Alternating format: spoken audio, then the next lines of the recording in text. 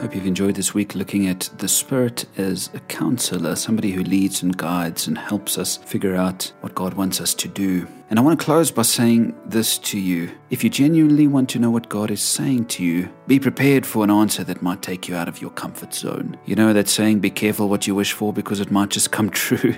Well, if you really want to hear what God is saying to you, be prepared that it might be something challenging. When the Spirit speaks, don't be surprised if He says, give up some of your time, give up some of your money to help others, give up your popularity and stand up for me.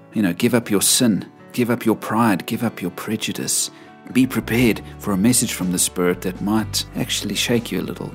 I think you and I tend to have selective hearing when it comes to God. Have you ever met someone with selective hearing, where you tell them ABC, but they walk away having heard A, D, E, F, G?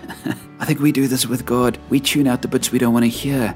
We hear you are loved, but we tune out love your neighbor. We hear you are forgiven, but we tune out forgive one another. We hear you are precious, but we tune out other people who you don't like are precious too.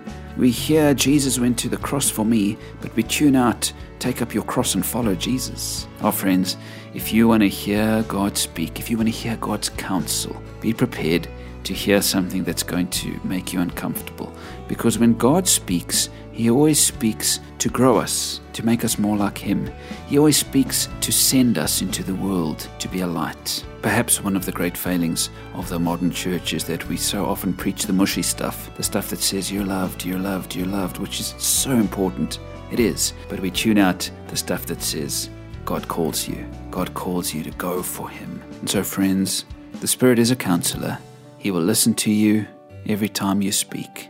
And you'll find His wisdom in reading the Bible and in learning from other Christians. But be prepared for a message that's going to challenge you. And then embrace it because, when God challenges you, it's only for your good. Friends, thanks for listening. Thanks for sharing. Hope you all have a blessed weekend. Take care.